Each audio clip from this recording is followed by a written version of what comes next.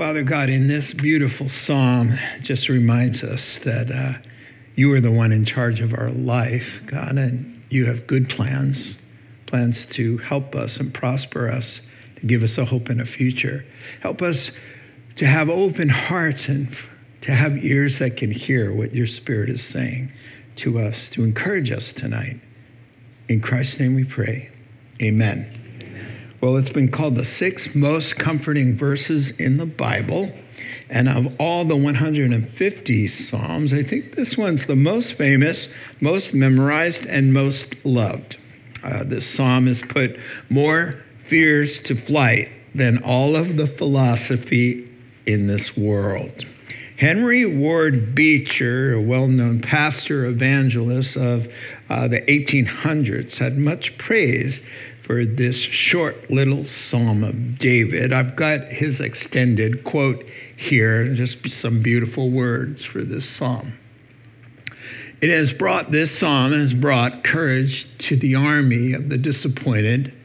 It has poured consolation into the hearts of the sick, captives in dungeons, widows in their piercing griefs, orphans in their loneliness.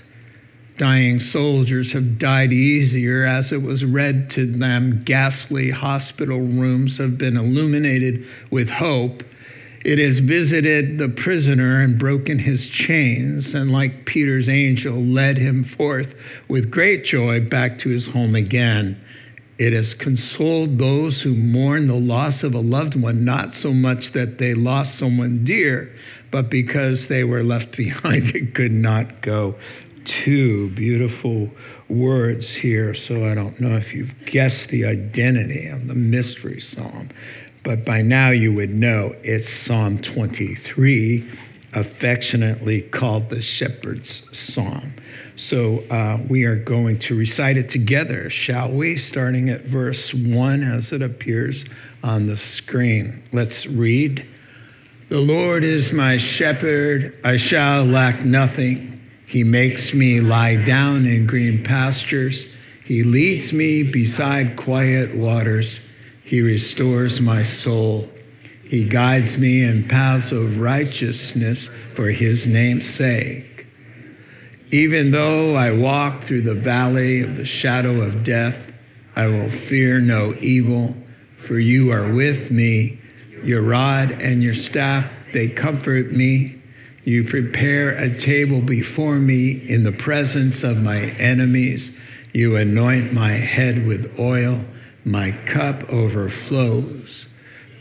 Surely, we all know it by heart. We didn't need the slide. Surely goodness and mercy will follow me all the days of my life, and I will dwell in the house of the Lord forever. Amen. Well, God likes to take illustrations from everyday life and use them as metaphors and analogies to teach spiritual truths. That's exactly what a parable is and why Jesus loved them so much.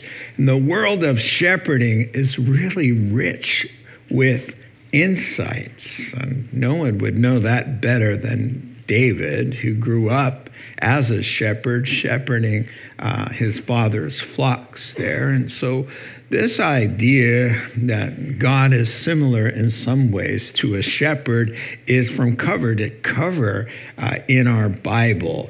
In Genesis 48, Jacob is on his deathbed, and he says out loud to everybody in his testimony, God has been my good shepherd all the days of my life.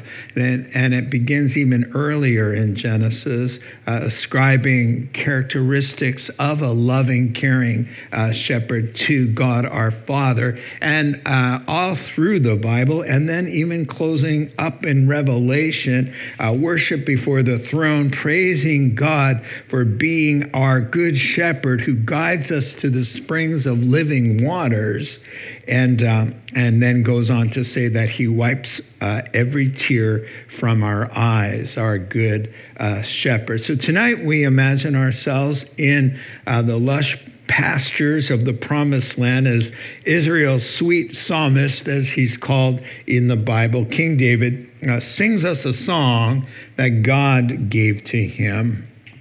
After all, it is God's word. And the Holy Spirit will remind us once again who God is and who we are and what it means to belong to him. So let's dive in. Here are the verses 1 through 3. The Lord is my shepherd. He could have said the Lord is the shepherd of all of us, but it's so much more powerful when we understand he's not just some God out there who made heaven and earth, but he's my God. As Paul the Apostle would call the gospel, my gospel. That's just the way it is. It's Christianity isn't just some religion of do's and don'ts and rules and regulations. It's about a person. It's about a love. It's about a God who would lay down his life for us so that we could be reconciled to him. Well, David says, the Lord is my shepherd. So roles have been reversed. Interestingly, David, once in the role of a shepherd himself, now sees himself as a sheep and the Lord as his shepherd responsible for David's care. So David is no longer a shepherd boy when he writes this psalm. We are first introduced to David as a shepherd. 1 Samuel 16, we first see David coming into the house from the sheepfold, and he's described, quote, as a ruddy.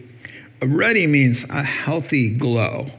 And bright eyes, handsome features, this shepherd boy. But he's got youthfulness, and so no doubt he's not free from the normal insecurities. But as he writes this, he's an older, fully grown man. He's an accomplished, courageous warrior. He's a well-known king. David himself is amazed at how far he's come from his early shepherd days. Psalm 18, he says, God, with your help, I've trampled my enemies under my feet. You've made me head of nations. People I don't know bow in reverence to me. Foreigners cower before me. That's Psalm 18. So interestingly, isn't it, that a man of his celebrated accomplishments as a warrior and as a king over nations, not only Israel, but Ammon and Moab and Edom,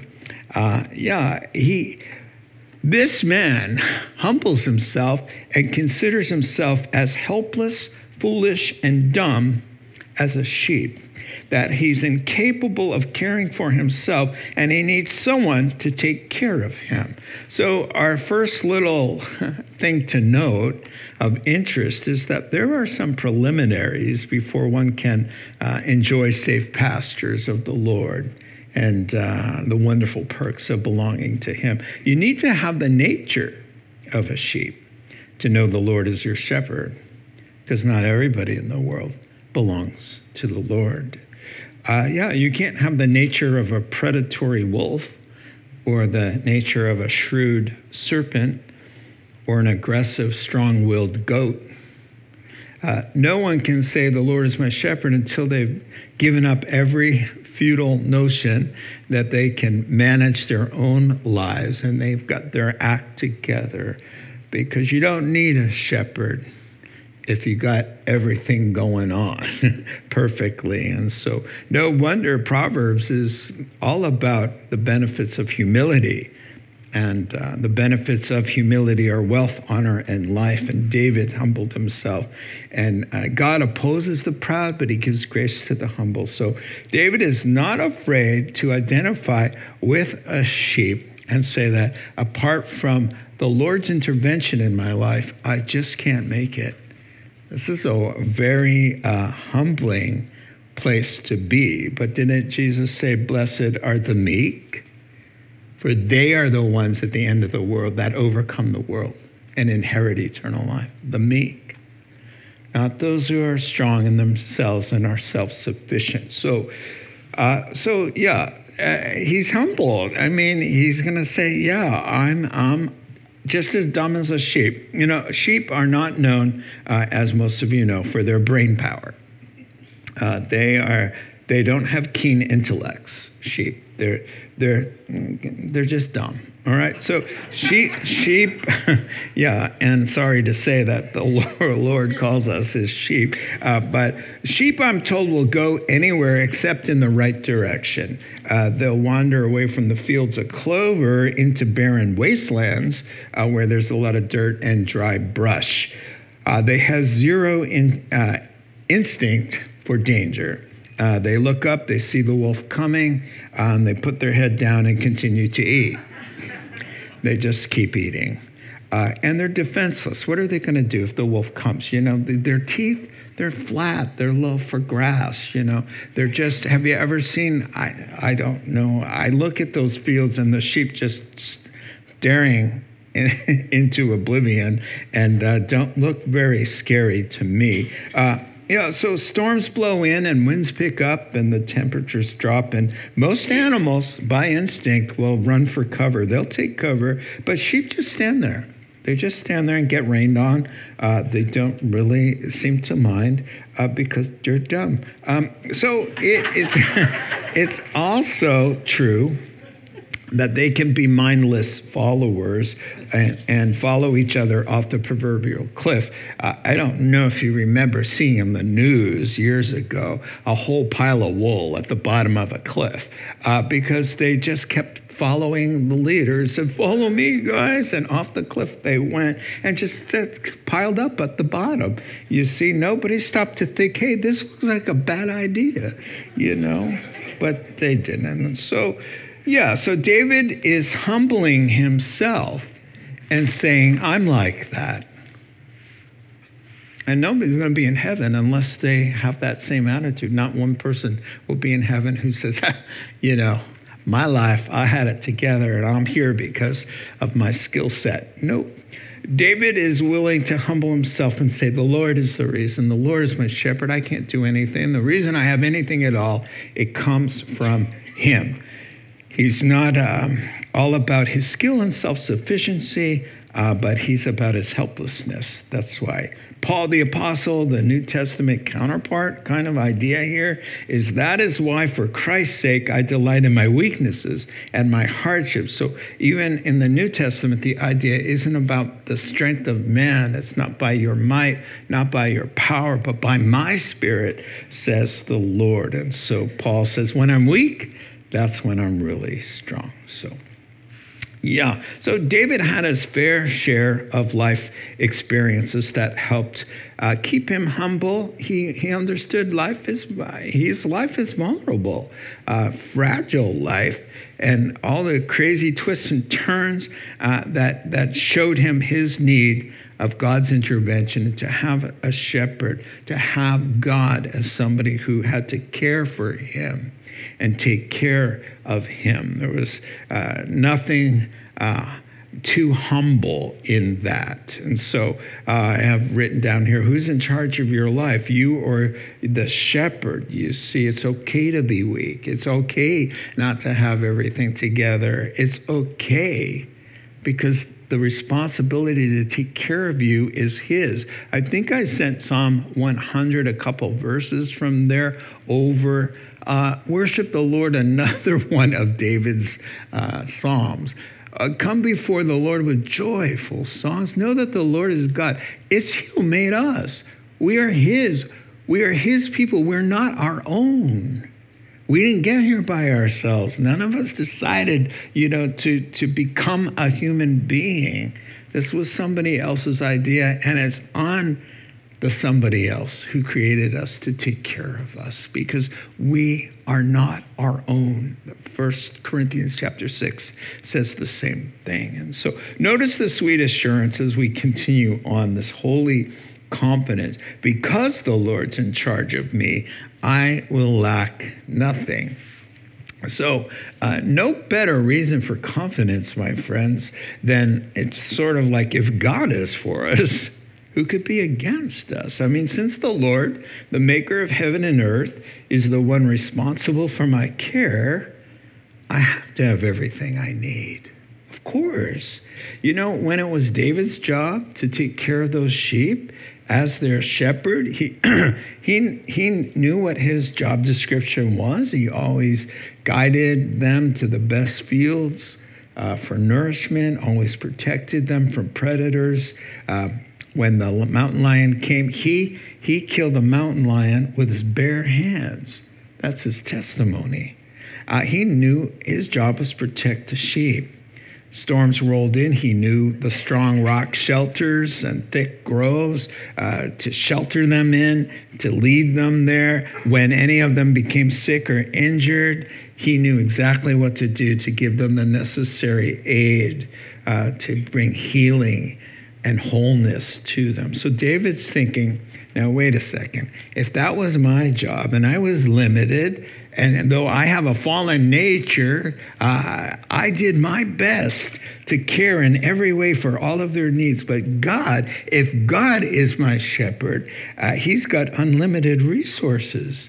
He knows everything. He's ever present. He's all powerful. And with the added bonus that the Lord is compassionate and gracious and slow to anger and abounding in loving kindness and faithfulness toward me.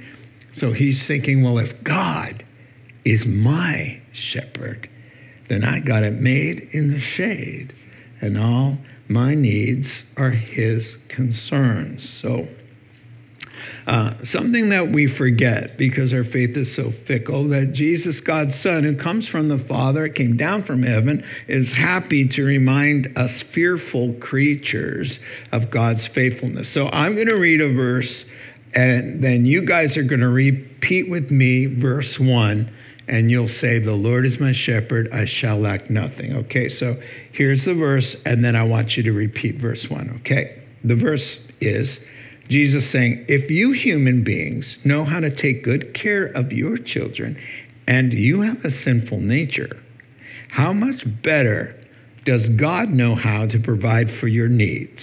And then we read together, the Lord is my shepherd, I shall lack nothing. All right, let's try this again 2 more times. Jesus says, please stop worrying about all of your daily necessities. Why are you so anxious? Take a look around you. If God cares for the birds, he feeds the ravens, and he clothes the grass of the field, the lilies of the field, how much more so his children he purchased with his own blood. Reading, the Lord is my shepherd, I shall lack nothing. One more time. All right. Paul will say, since God didn't spare even his own son, but gave him up for us all, won't it make sense that he'll also give us everything else we need? Reading, the Lord is my shepherd, I shall lack nothing. Amen. It's good. It's good in church. I mean, we'll feel it in church. This feeling of, wow, the Lord is my shepherd, I shall lack nothing, it'll last a good 45 minutes, and sometimes a little bit longer. But as long as you're holding on to the scriptures and trusting in the Lord, you know what I'm saying. So verse 2, you see, and 3 reveals what God sees our greatest needs, and it's not money and job and stuff and a car. He makes me lie down in green pastures. He leads me beside quiet water. So the first thing God is concerned about doing in David's life, and the first longing in David's heart, they come together here in this beautiful picture and this beautiful spiritual application of peace of heart, a mind at rest, a clean conscience, absence of fear, and a deep and profound sense of the soul's well-being. And notice it says, he makes me lie down, because we don't come by this soul rest very easily or readily. We're always striving. We're always go, go, go, produce, work. Gotta be busy. Got to be doing, always striving, making a living, doing our jobs, keeping everybody happy, dealing with difficult people, embroiled in drama of all kinds, the effort to live out the Christian life, all of it, Most of us live a whirlwind, quiet lives of desperation, But God has another vision for our lives. It's this one: quiet lives of rest for our souls. Like Jesus said in Matthew 11, verse 28, "Come to me, anyone who's weary, heavy burden, I will give you rest. Take my yoke upon you. Learn from me, for I am humble and lowly in heart, and you will find rest for your soul. For my yoke is easy, my burden is light, and you will find rest for your soul." I call this verse the golden arrow because, as some of you know or remember, before I became a Christian and I was 19, working in the financial district in San Francisco in a bank, on the way to work every day I had to go by a church, a Baptist church that had the beginnings of that verse on the marquee. And I call it the golden arrow because I was just minding my own business as a 19-year-old sinner. And I look out and I see that, and it just touched my heart. And I always wondered every time I passed it, why is that so inviting? It's because it's how God created us to live. The Psalm 23, this is just, if you took an MRI of the Lord's heart, you would see, spiritually speaking, you would see what he wants for us is his peace. My peace I leave with you. My peace, the peace of God, I give to you. You won't find it in the world. The world can't give it to you, but I give you my peace. John 14, verse 28.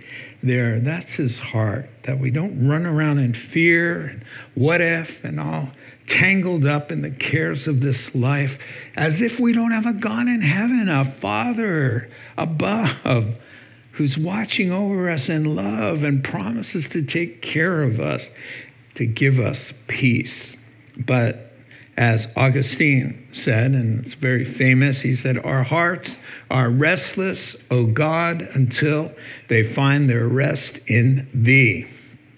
Green pastures here really represent us being rested and nourished in the living word, feeding upon his word. For Jesus said, man cannot live on food alone, but listen, from every word that proceeds from the mouth of God, that's where your true life comes from. And I think these sheep that are resting and grazing in these green pastures, the thick green grass there really represents the well-nourished Christian on the Word of God. And as we stay nourished, our hearts are set free. His perfect love casts out our fears. His word cleanses our hearts and renews our minds and heals our wounds, provides wisdom, strengthening the inner man, comforting, guiding us, renewing our hope. And so we see then God's people rested, safe in these green pastures, always fresh, always rich, never exhausted. And so by staying nourished in his word, it has a couple benefits highlighted here in verse 3. He restores, I like to say he restores my sanity, because he does. He restores my soul, but there is kind of a sense that he restores our sanity in a world that's gone crazy. Christians who live in this fallen world often need to be restored in their souls because this place is so upsetting. And we have a sin nature that can defile us so quickly, and others around us, you see. And so, we are like Lot, who the New Testament describes as that righteous man who lived in Sodom. His soul was vexed. It means to be upset or to be torn up.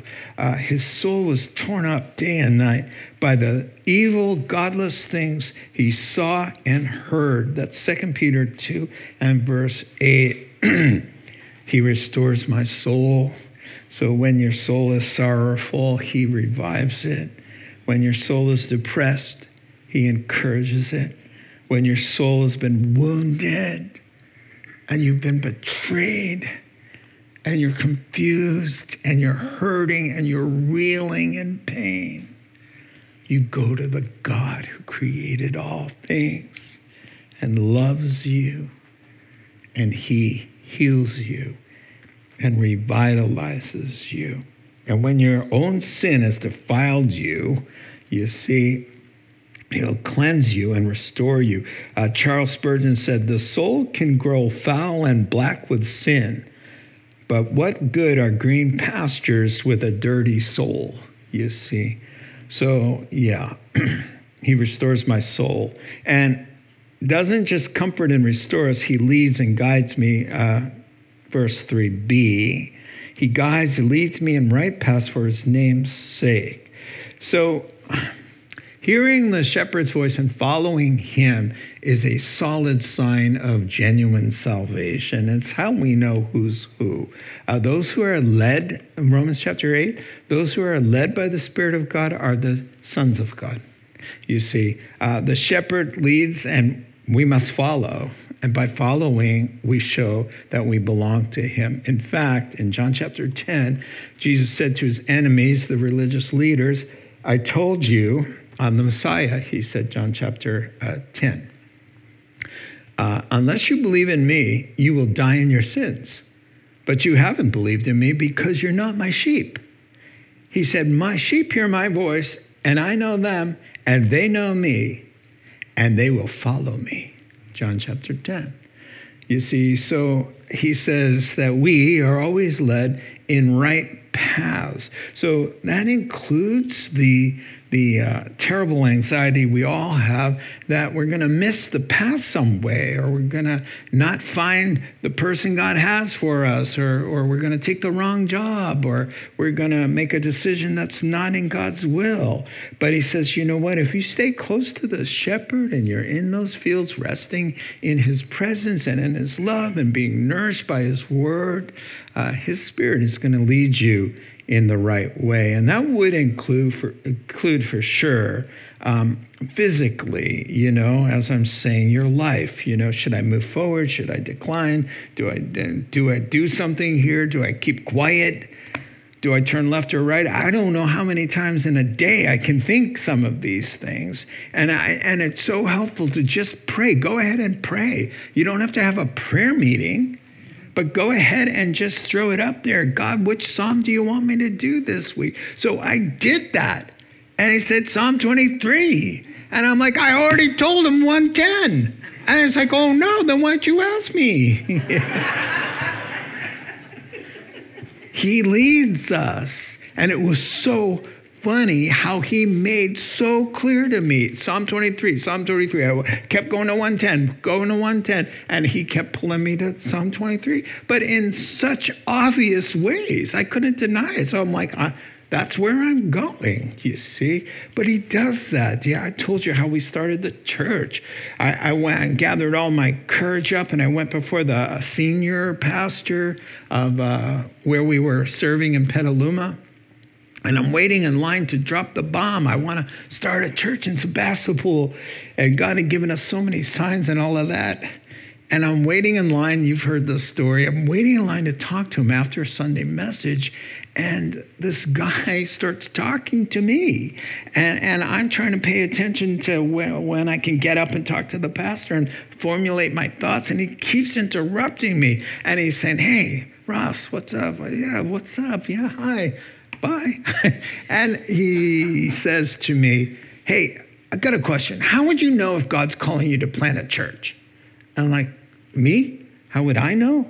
No, how would I know? How would you know? How would anybody know? And I'm like, why are you asking me that now? And he goes, well, I was driving through Sebastopol. Nobody knows. Nobody knows what's in my head. I was driving through Sebastopol, and I thought, wouldn't it be cool to have a Calvary Chapel in Sebastopol? I was like, did Barb talk to you? No, I didn't even say that because Barb didn't say a word to anybody. But God was saying, let me lead you and guide you in the right path. You and so many other things. And you guys could all stand up here and give testimonies about the wonderful way God leads us down the right path. Trust in the Lord with all your heart. Come on. Lean not on your own understanding. In all your ways, acknowledge him. And what will he do? He'll direct your paths or make them straight. But he will lead you in right paths. I think more importantly, the meaning of this verse is morally. He leads you in paths of righteousness, meaning, giving us the wisdom and desire to choose the correct thing. For example, to choose right friends. Bad company corrupts good morals. How to respond godly when you're mistreated. He leads you in the path of righteousness. How to deal with difficult people. How to love the unlovely. How to go the extra mile. How to turn the other cheek. He leads you in that way. We don't know how to do that.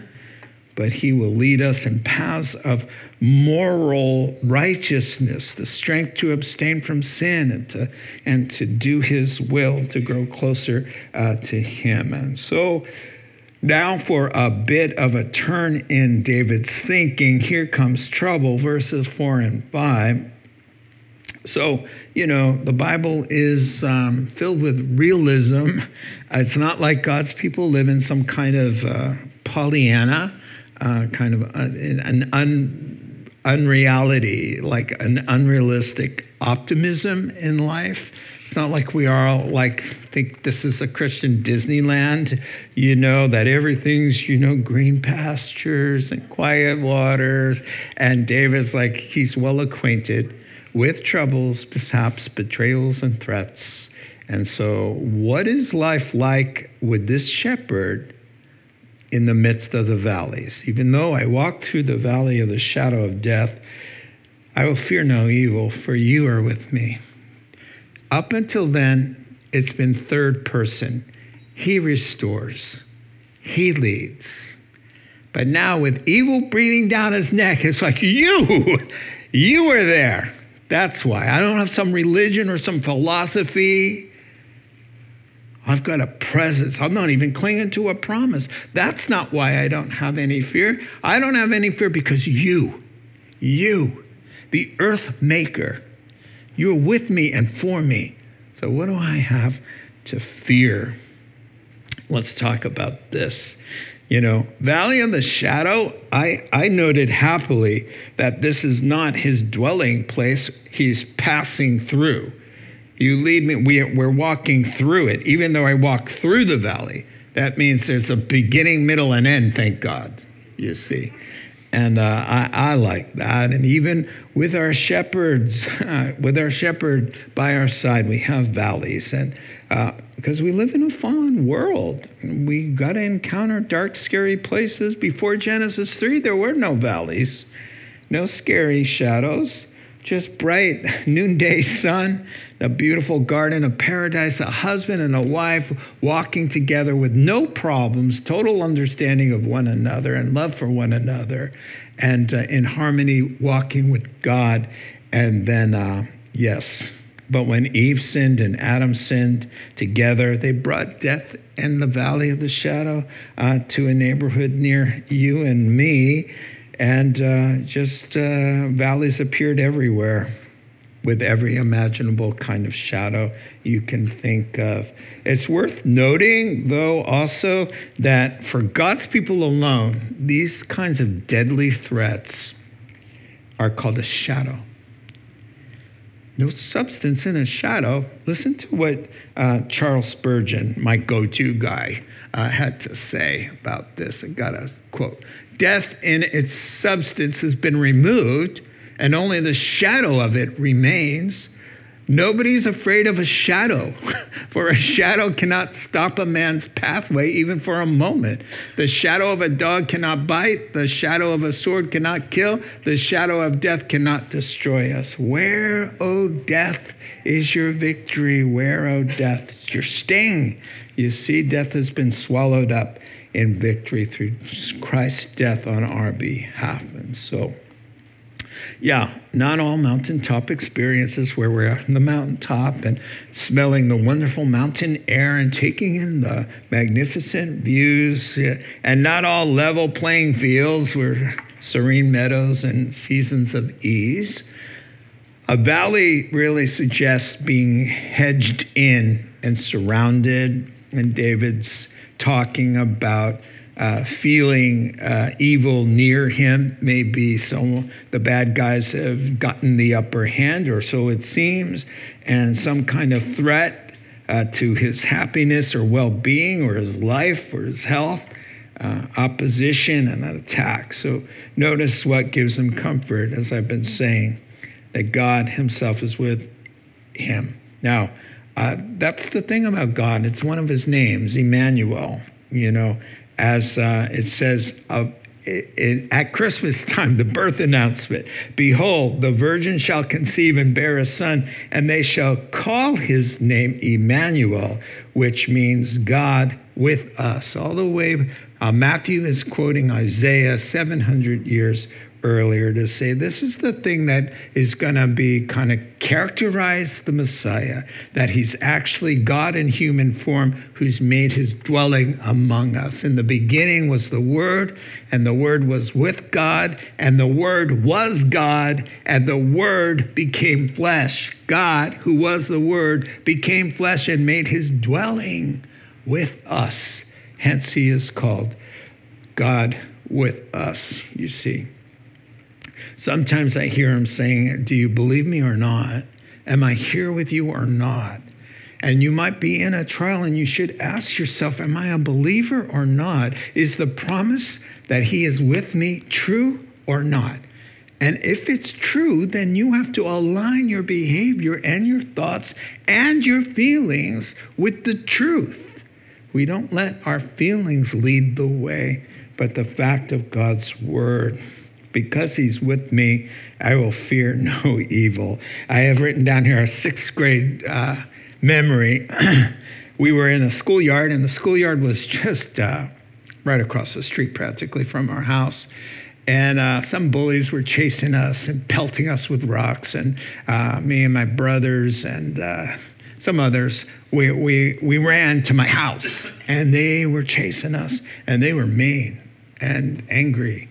And so my dad, we got into the driveway and they kind of slowed down, and my dad heard the ruckus, and my dad came out from nowhere. I didn't even know what's my dad doing there. But my dad, 6 foot tall, and it didn't always look happy. And he appeared, and he definitely wasn't happy with those kids. And it was like watching a cartoon. Suddenly they're all running, and suddenly in slow motion they're like stopping. They see my dad and they drop their rocks and they turn and they run. And to this day I have this picture in my head that brings me such joy. Such joy. And I remember the feeling, my dad's here, nothing to fear from them, you see.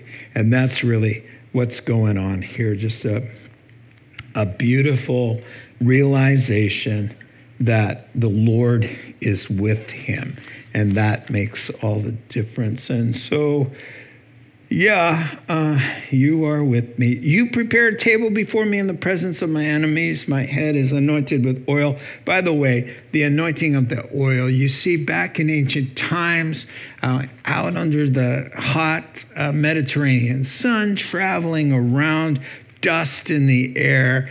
People would go to somebody's house, and if it was a special occasion or something, they would take kind of a fragrant lotion and anoint them on their head, and they would just freshen up and put that through their hair and just feel maybe like almost like aftershave or kind of thing like that. And so it sounds strange to us, but there was something just really beautiful, and it smelled beautiful, and it was refreshing. And so you got a picture. Here's a striking paradox. The house is surrounded by horrible, hateful people intent on doing him harm, chanting, lurking, hiding, threatening, setting ambushes, screaming, yelling. And the Lord, it's the host, who wants to have a party inside. He wants to set a banquet. He wants it to be Thanksgiving. He wants the fun oldies music to be on inside. Get out the special dinnerware, and he plans like a little Thanksgiving feast. He's going to make a toast. He wants everybody to relax. And you can hear it through the walls almost, right? So, another writer said, the bad guys are at the door, but there's no confusion, no disturbance. The enemy is right a stone's throw away, and yet God prepares a table, and the Christian sits down and eats as if everything were in perfect peace. Because why? Because everything is in perfect peace if you have the peace of Christ. He says, the peace of Christ will guard your heart. Well, what kind of threat or worries or concern does Christ have? None.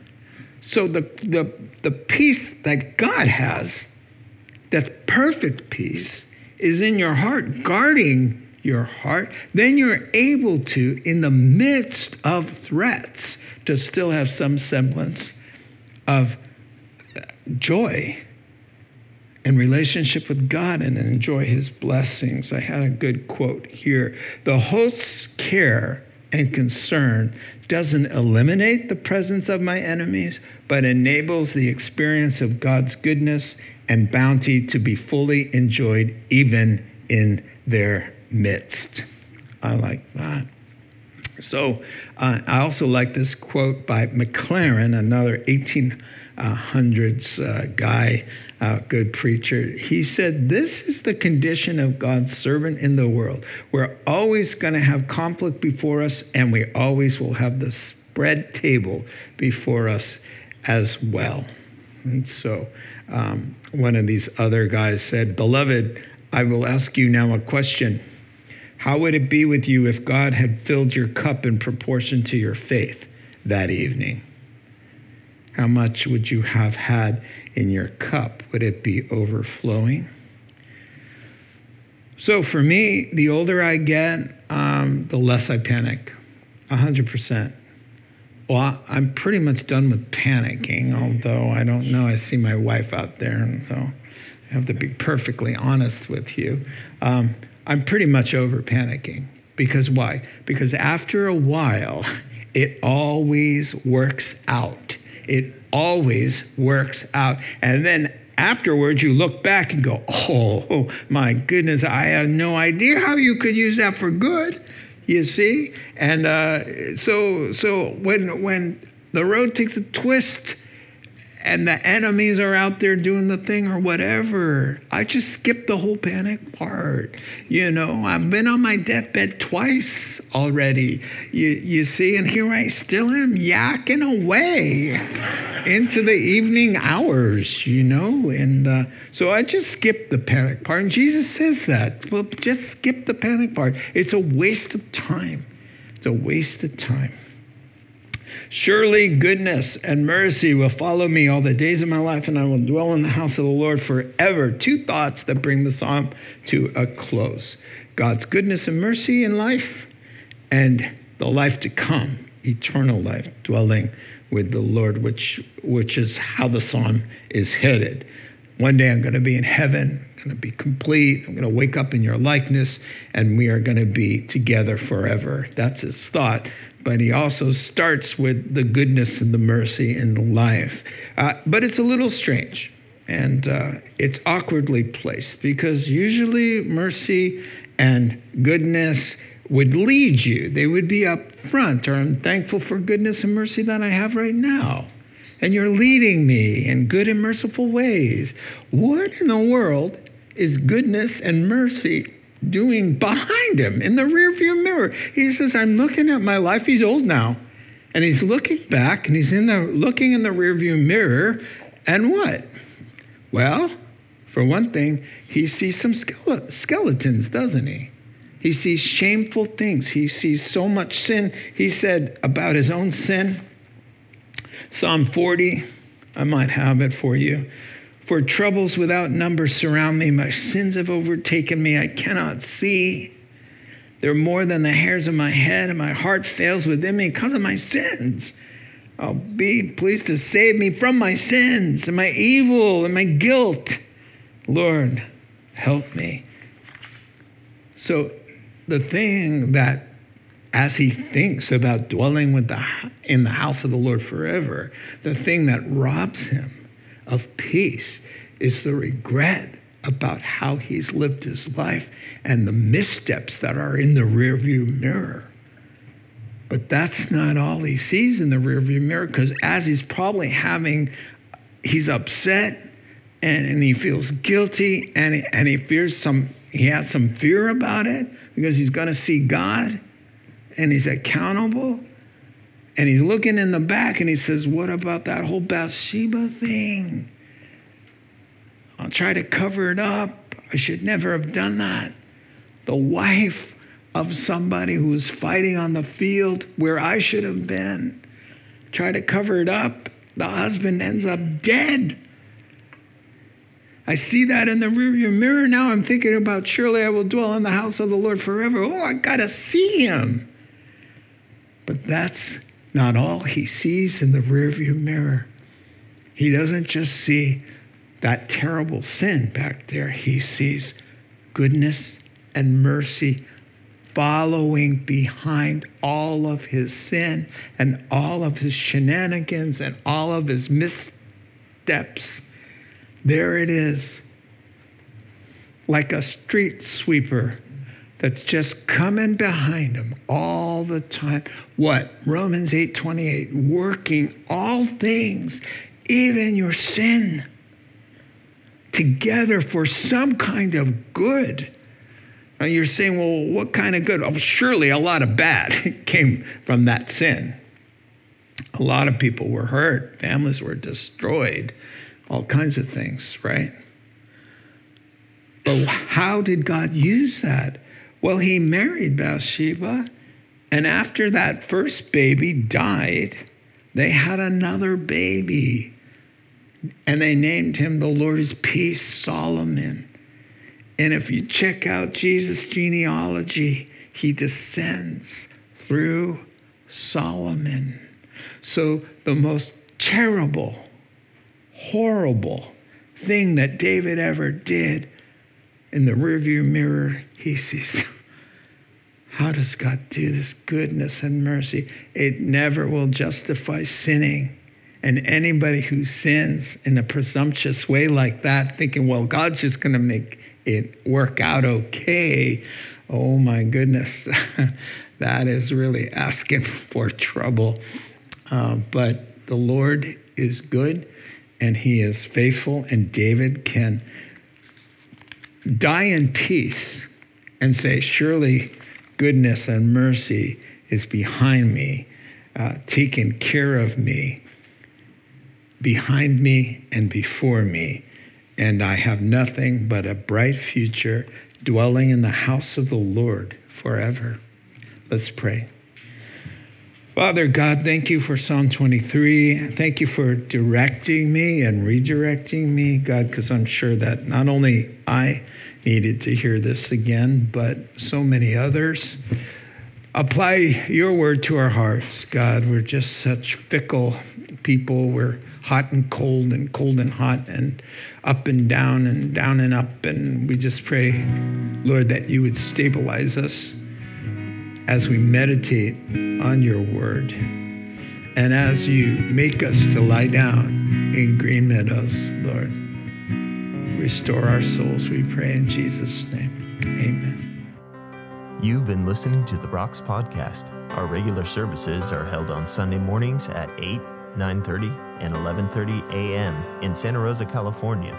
If you'd like to learn more, please visit our website at cctherock.org.